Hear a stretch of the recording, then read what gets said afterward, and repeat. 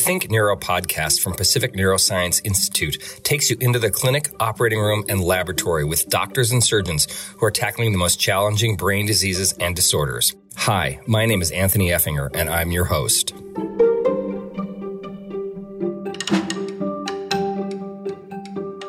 Today's topic is endoscopic pituitary and keyhole brain tumor surgery and the formation of PNI. Dr. Daniel Kelly talks about how he became drawn to neurosurgery, his fascination with the pituitary gland, the nuances of minimally invasive pituitary and brain tumor surgery, as well as a brief history of PNI, its focus on innovation and clinical trials, and its centers of excellence.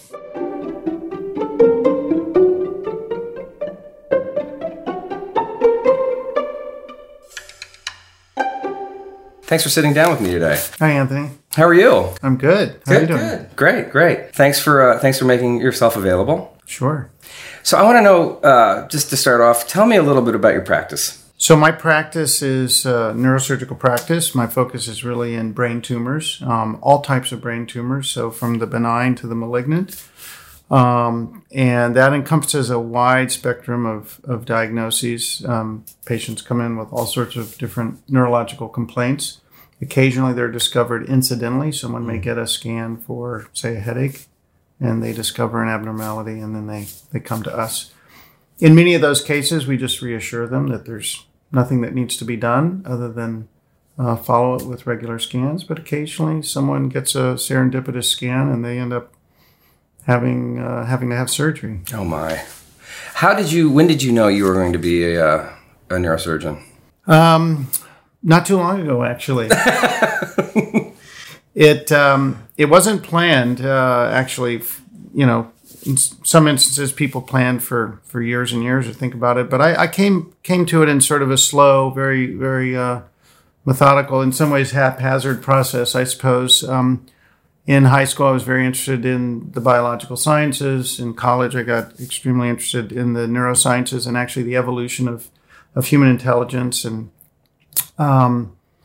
as I was thinking about what to do, I was also actually interested in marine biology, and was thinking about going and getting a PhD in marine biology. And ultimately, I decided to go to med school to sort of postpone a decision. I thought there were so many opportunities in med school, that I would find something that I really would gravitate to. And I kept coming back to the neurosciences and to surgery. And neurology, although a wonderful field, very diagnostically oriented, lots of great tools and technology, but I really like the hands-on and the sort of athleticism and art of surgery. And given where we are in terms of neurosurgical advances, I thought that was really an area where I could be stimulated and creative for a long time and be challenged. And so it became over time through med school more and more clear that neurosurgery would be the way to go. You said athleticism. I think it really is. It's a feat of. Yeah, you can't be a total klutz. You have to have some decent hand-eye coordination. You have to have a certain amount of finesse. You have to have a certain patience is really key, and you have to do a lot of training. You have to. And have some endurance. Because a lot of our procedures are quite long. How long? Well, a typical brain tumor operation is anywhere from 3 to 6 hours, but then some go 8 to 10 or 12 hours. Oh my! And so you need the ability to maintain focus and to remember what's critical and keep the goals of the operation in mind. One of the big things also is sort of the decision making. How far do you go? Because a lot of times we deal with tumors that are perhaps very stuck or adherent to blood vessels or critical nerves or the brain itself, and you have to decide when to stop. If you leave a lot of tumor behind, that may impact the patient negatively. But if you go go for broke, so to speak. If you really try to take everything out, you can end up hurting patients. You can wind up with a stroke. You can wind up with impaired vision that they didn't have. So it's a very fine line, and that decision making is key, and you have to sort of maintain your sharpness throughout an operation so that you don't, veer off into an area where you shouldn't have gone. Were you always good with your hands? Was this? I did a lot of sports when I was younger. I skied a lot. I played tennis a lot. I actually wrestled in junior Valuable high. for neurosurgery. I was a county champion at 76 pounds. Fantastic. In 8th grade in Arapahoe County in a suburb of Denver. You being from Colorado. Yeah. So yeah, I did a lot of I did a fair amount of sports, and not overly committed, but it was a part of my life. I played tennis 1 year in college at Claremont. So you have a history of athleticism. Yeah. Yeah. And how is it for you training as a neurosurgeon? Is it as rigorous and demanding? And yeah, I trained. I went to med school at Georgetown, and then I did my training at GW from 86 until 93.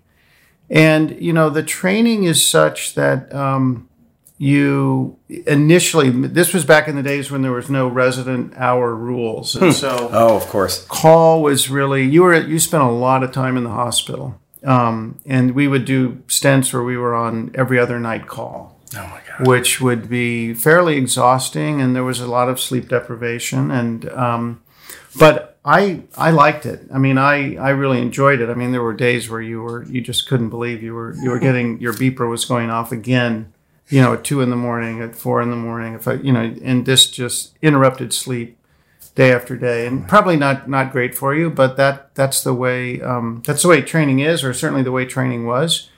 And I think the thing about training is that I found that people that were really kind of thriving and into it had a realistic expectations. The people that didn't have realistic expectations, that they were going to maybe be able to go home and kind of live their life, they weren't very happy.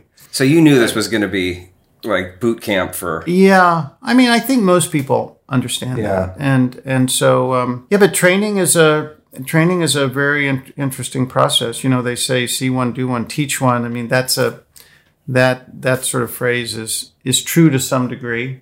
And it's a very hands-on, very raw experience. Being at trauma centers, I was you see a lot of amazing kind of horrific stuff and some really beautiful stuff, people having amazing outcomes. So the training in the neurosciences, particularly neurosurgery in general, there's this incredible spectrum of pathology and people going through some really, really tough stuff, and then some really amazing outcomes. Do you remember your first neurosurgery?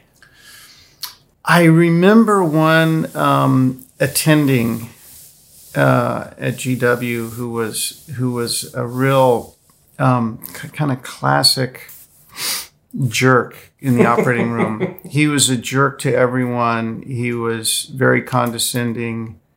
He was he did stuff that today he would be off the medical staff in a week. Abusive? Yeah, abusive to the nurses, but an incredibly good surgeon. Very thoughtful, and I learned a lot from the guy. I didn't learn his behavior. Yeah. I didn't pick that up. But I remember doing my first craniotomy with him, and that means taking some bone away from the head, to get in and remove a tumor. I believe we were doing that, and he didn't like the way I was holding an instrument, and just gave me a super hard time for that. This is like my first year so my second year of training after my surgical internship, and then doing my first year. And he was hard on everyone, but that's you kind of get used to that. I bet you never held it that way again. No, I didn't. Yeah. Then how long did you practice before you became interested in the pituitary gland? Well, that started when I was a resident, largely due to my mentorship with Ed Laws, who is still practicing. Wonderful guy, father figure to me in a lot of ways. Just an amazing man, probably perhaps the biggest name on the planet in pituitary surgery. And he was also the editor of one of the neurosurgical journals. Back then, it was called the Red Journal, and he just a wonderful mind, brilliant, kind of a Renaissance man. And he really got me excited about the pituitary gland and pituitary tumors. And I just thought that it was such a fascinating area. I mean, it's really at the intersection of the mind and the body. You know, being the master gland, it controls all the body's hormones. And it's so small and so delicate, and in this space that's surrounded by all these critical structures, including the carotid arteries, the optic nerves, the brainstem, and yet it's accessible through the nose. Imagine that. I was looking at a diagram of the brain and where the pituitary lives. It's like the crossroads of every important thing in your body, right? And it's the size of a pea. Is that correct? Yeah, just about. Yeah. Lima bean, maybe. On a good day? On a good day, yeah. So what goes wrong with the pituitary that we need to fix surgically? So the pituitary gland is a site of many tumors, benign tumors, what we call pituitary adenomas. And they're actually the third most common intracranial tumor, behind meningiomas, which is a benign tumor, and gliomas. Okay. And pituitary tumors are number 3. And so there's a lot of patients develop adenomas, and they can cause either, they typically cause pituitary gland hormonal dysfunction. Either they produce too many hormones, so you get an excess, say, of cortisol in your body, or an excess of growth hormone, or an excess of prolactin, and that causes, those are all individual syndromes. As they get bigger, they cause what we call symptoms of mass effect. So as the tumor gets bigger, it compresses the normal gland, and so you can get loss of pituitary gland function. The gland can fail, so you can develop all those things like low thyroid, low testosterone. Women's their periods can stop. They can become, men or women can become infertile. And this is because this is the master gland. It controls so many other things. So as it's growing, you mess with this. Yeah, the outflow signals, the hormones that are supposed to be being sent out by the pituitary gland, they stop, or they go to such low levels you become symptomatic and you develop these pituitary insufficiencies or deficiencies. So the other two things that can happen is you can get vision loss, because as the tumors grow, they grow upward and they hit the optic chiasm directly above the pituitary gland. So a classic syndrome of an enlarging pituitary adenoma is what we call a bitemporal visual field defect, meaning where you lose your peripheral vision because the fibers that are hit classically are in the midline where the nerves cross, and that's where your peripheral vision in each eye, that data gets transferred back to your occipital lobe back here. Right. So vision loss of pituitary gland function, and then headaches. And headaches are very common. There's sort of a typical type of a pituitary headache where people usually say it's in the front of the head, above the nose here, kind of, or above the eyes. That's kind of the classic pituitary type headache. So it causes those symptoms of mass effect, headache, loss of vision, pituitary gland dysfunction, and then there's the overproduction of what we call the endocrine active pituitary adenomas, where they're making too much of something. Is an adenoma malignant or non-malignant? They're benign. Okay, they're benign. They're almost all benign. But they're in the way. They're in the way, and some of them are bad actors. So there are what they used to call atypical pituitary adenomas. They've reclassified them, but there's a subset of pituitary adenomas they don't really behave like a cancer, but they're aggressive and they're more invasive. They can get out around, say, the carotid artery. They can get out around the cranial nerves that move the eye into this area called the cavernous sinus. Even some of the very benign ones can be invasive. They're invading into that space, and so they're very benign, slow growing, but they're in places where we can't get them all. So then they may need not only surgery, they may need radiation, or in some instances, other treatments. Is there anything that predisposes somebody? Do we know anything about the causes? No. It's just... as far as we can tell. Yeah, there are some cases associated with prior radiation. People have had radiation, but that's pretty rare. And radiation-induced tumors in the head tend to be things more like meningiomas, occasionally gliomas, other types of. Not these necessarily. Not. Okay, so what do you do then? Somebody comes in, they've presented with this headache or something else like that. You've scanned them. They have a pituitary tumor. Yeah. And so, if they come in and they have vision loss and they have a large tumor, say that needs removal, then we remove it. Is it always a surgical solution in this case, or you said that sometimes it's not? So for all of the pituitary adenomas except one type, if it's symptomatic, the first line treatment is endonasal endoscopic removal. Endonasal through the nose with an endoscope. Okay. Yeah, surgical telescope. Using both nostrils, and the goal is one for one. So we have the endoscope in one nostril, and then we have instruments working through both nostrils.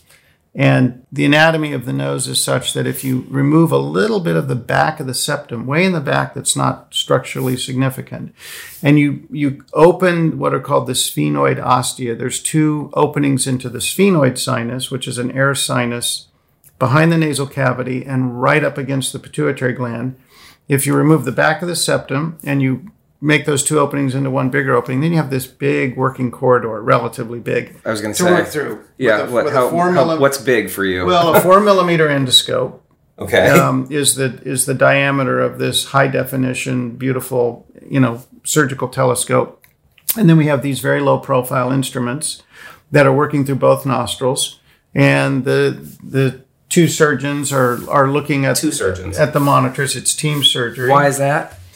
Well, because you have to have someone drive the endoscope. Back in the day, we did, and I did it that way for many years, with an operating microscope. So the operating microscope came into neurosurgery in the 60s, and it really changed neurosurgery in a wonderful way, because you could see things better than, say, with a headlamp. As you can imagine, that this fine structures that we need to see. Oh, yeah. So the surgical microscope was a huge advent, but in the 90s, people started using endoscopes. You're talking about a camera on the end of a stick. Yeah. Yeah. Is the stick bendy? Well, there are flexible endoscopes, but the optics are so much better with the rigid endoscopes, and they lend themselves very well to endonasal surgery that we use only the rigid endoscopes. Is that because it's a straight shot? It's a straight shot from the nose to the base of the skull. Okay. And now, because of the advent of endoscopy and a number of other things, we can address and remove a whole variety of tumors that are in or around the pituitary gland and all around the skull base, from low down to high up. And so there's a whole spectrum of midline, what we call midline brain tumors, that we can remove through the nose now. And that's been one of the biggest changes in the last 20 years. This advent of endoscopic because before skull-based surgery. When you talked about what did you call the microscope? Mm-hmm. How did you can't get that into where the pituitary is? You can't put the microscope in, but you can imagine if you put a speculum in the nose, in a nostril. Or you used to do it under the lip. It was called a sublabial approach. So you can go in through this opening. And if you look at a skull, you can see what's called the piriform aperture. So if, your nose is cartilage and skin. So if you, the old approach was to make an incision just above the incisors here and open up into this mucosa. If you put a speculum in, you push the septum to one side, you can get all the way back to the skull base and to the pituitary gland. And that was the way it was done forever. That's the way Harvey Cushing did it. So through the piriform aperture, that's what this is called. And going back, you can imagine this is where the pituitary gland lives right here, and the optic nerves are coming out here, and the carotid arteries are coming up along the side here. So it's a very, very busy, high-rent district. High rent.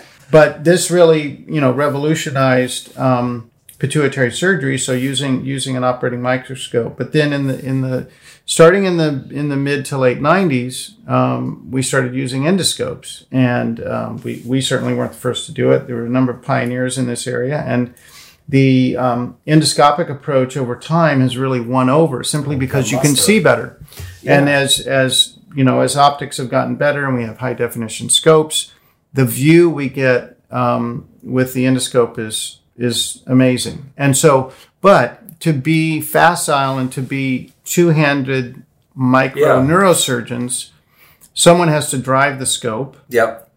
And then someone has to operate. So the paradigm now, the way we do this now, is we have two surgeons. My ENT partner is Dr. Chester Griffiths, who's fantastic and a wonderful surgeon. And so the majority of the cases that we do with our pituitary team, my partner, Dr. Barkadarian, is using this what we call a fully endoscopic approach. For many years, I was using an endoscope-assisted approach. We'd start with the microscope, and then we'd switch over to the endoscope.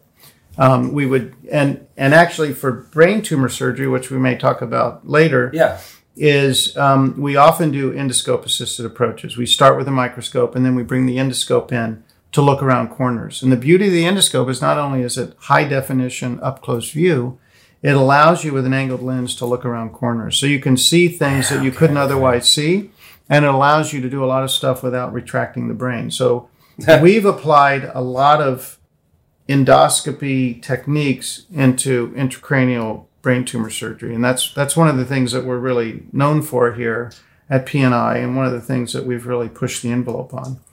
But suffice it to say, this approach through the nose with an endoscope using both nostrils, no incisions on the face, is the way we remove 98-99% of all pituitary adenomas, and the way we remove the vast majority of a bunch of other tumors that can occur anywhere in the midline here. Okay. And the reason we can't go too far off the midline is because we have structures like the carotid arteries and the optic nerves where it's safer and better to come from above through a different approach. Now, do you take turns? Does one surgeon drive sometimes and one person? Yes. Really? Yeah, but you know, the ear, nose, and throat surgeon, we don't like to let them get close to the brain. No, the reality is that the ENT or the otolaryngologist will drive the scope. They're really a key member of the team because they do the approach.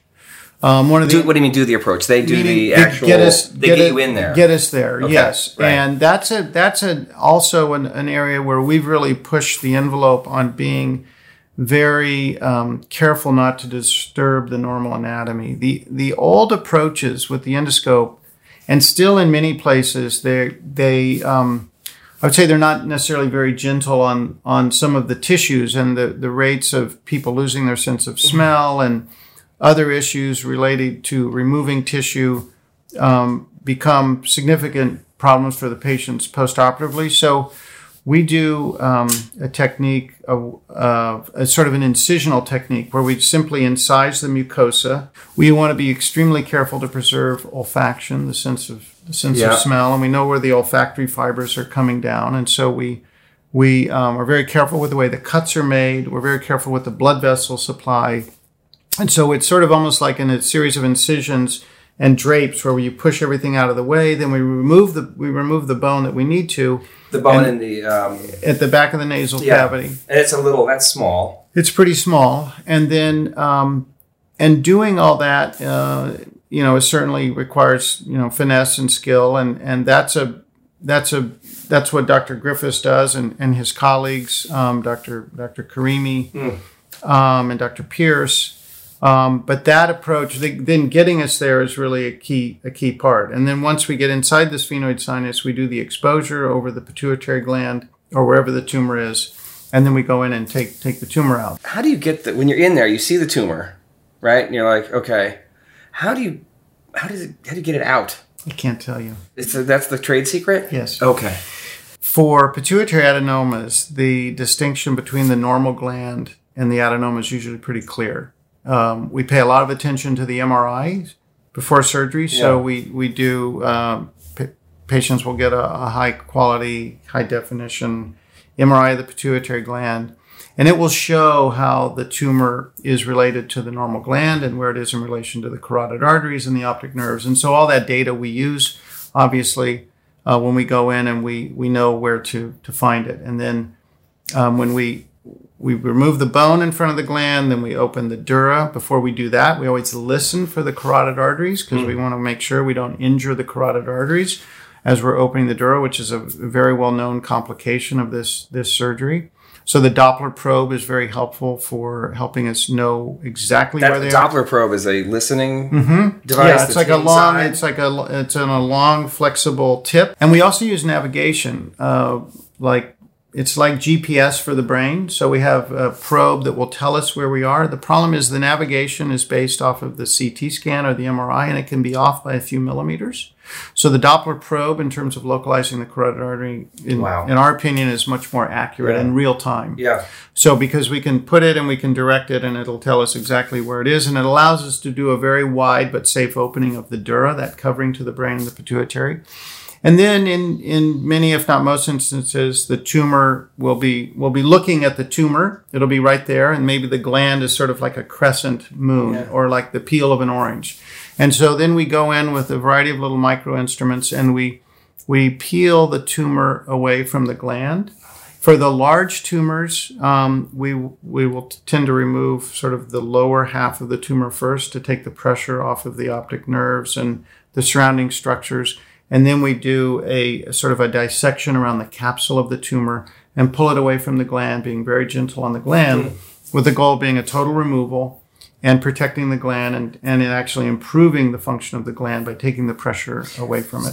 So the material from the tumor comes out, you take that out of the body? We have a variety of little grasping, tumor grasping forceps or biopsy forceps. We gently pull the tumor away from the normal structures. It all comes out. And sometimes it goes up the suction, of course. Yeah, we have suction to keep the blood out of the way. And that suction's in there as well. Absolutely. There's a lot of instruments are going in through this. So you have the endoscope in one nostril. Yep. You have a suction in one nostril, and then you have a working instrument in the other. There's always a suction there because there's always oozing and bleeding going on and fluid, and we have to irrigate. We have to irrigate with saline to kind of flush the blood away to help us see better. And very important to keep you can't keep a, quote, a bloodless field, but you want to keep as much blood out of the field as possible because it actually absorbs the light and it makes your endoscopic view much darker. What's in your hands when you're doing this? I'm holding instruments.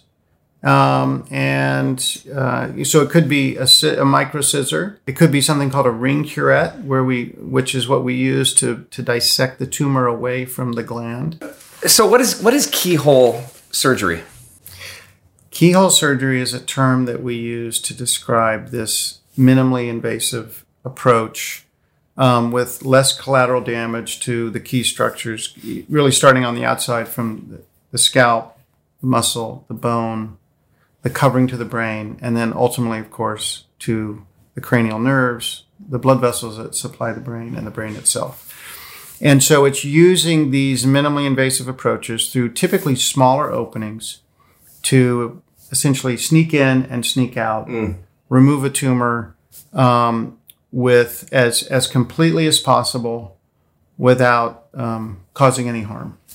And so we have developed all these approaches over time, and I say we, the collective we, the people that are really kind of pushing this minimally invasive movement in neurosurgery.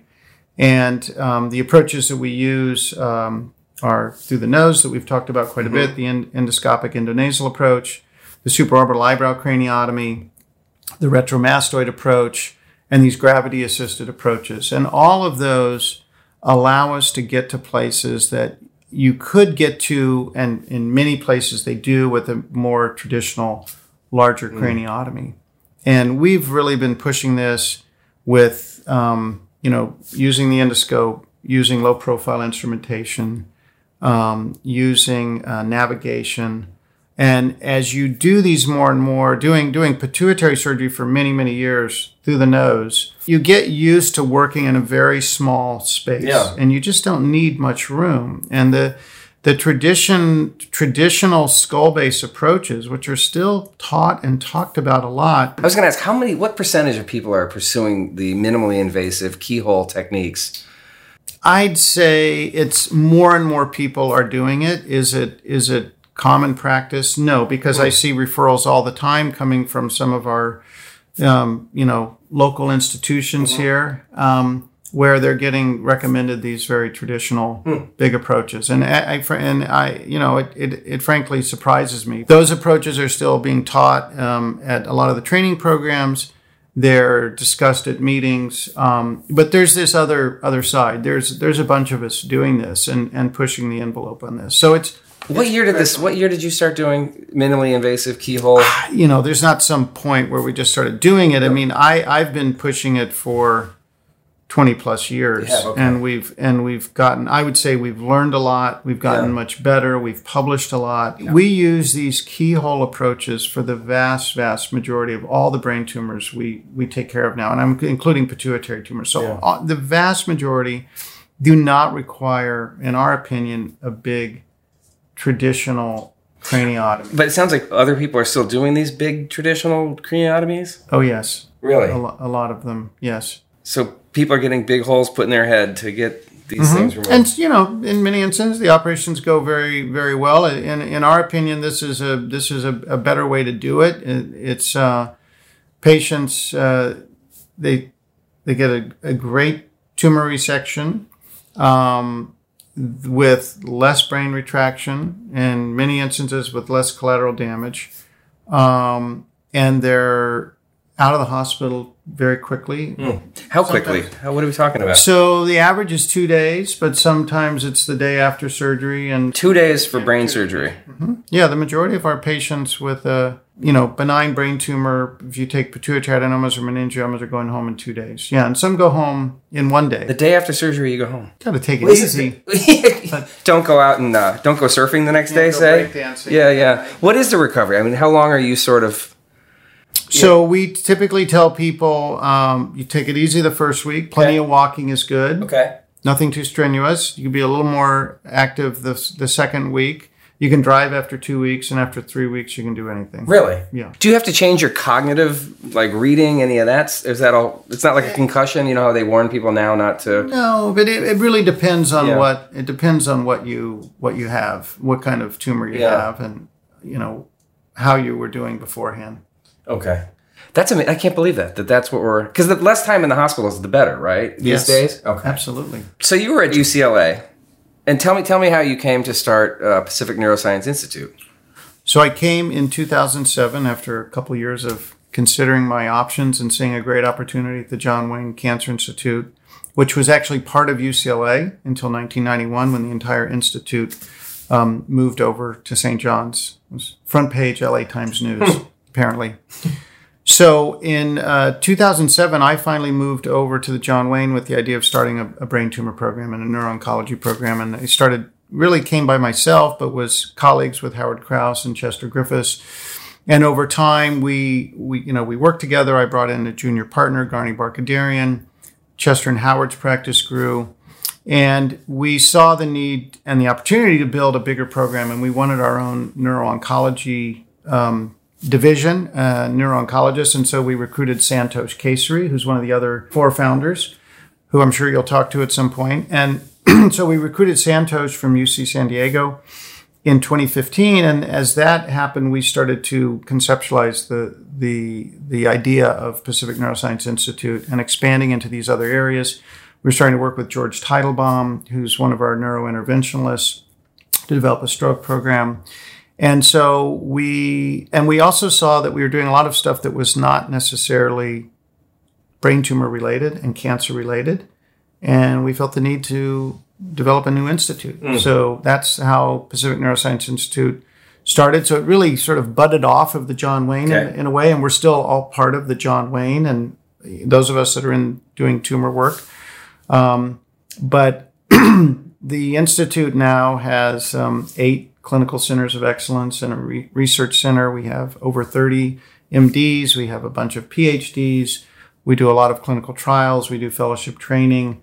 And our institutes now, our centers of excellence now really cover the full spectrum of neuroscience disorders. So not only, tumors, but stroke, hydrocephalus, facial pain, movement disorders, and most recently, brain health, which I think is going to be one of the most interesting. What's in there? So within brain health, the initial big focus has been on dementia and cognitive issues, but we're also expanding into other things like anxiety and depression and addiction.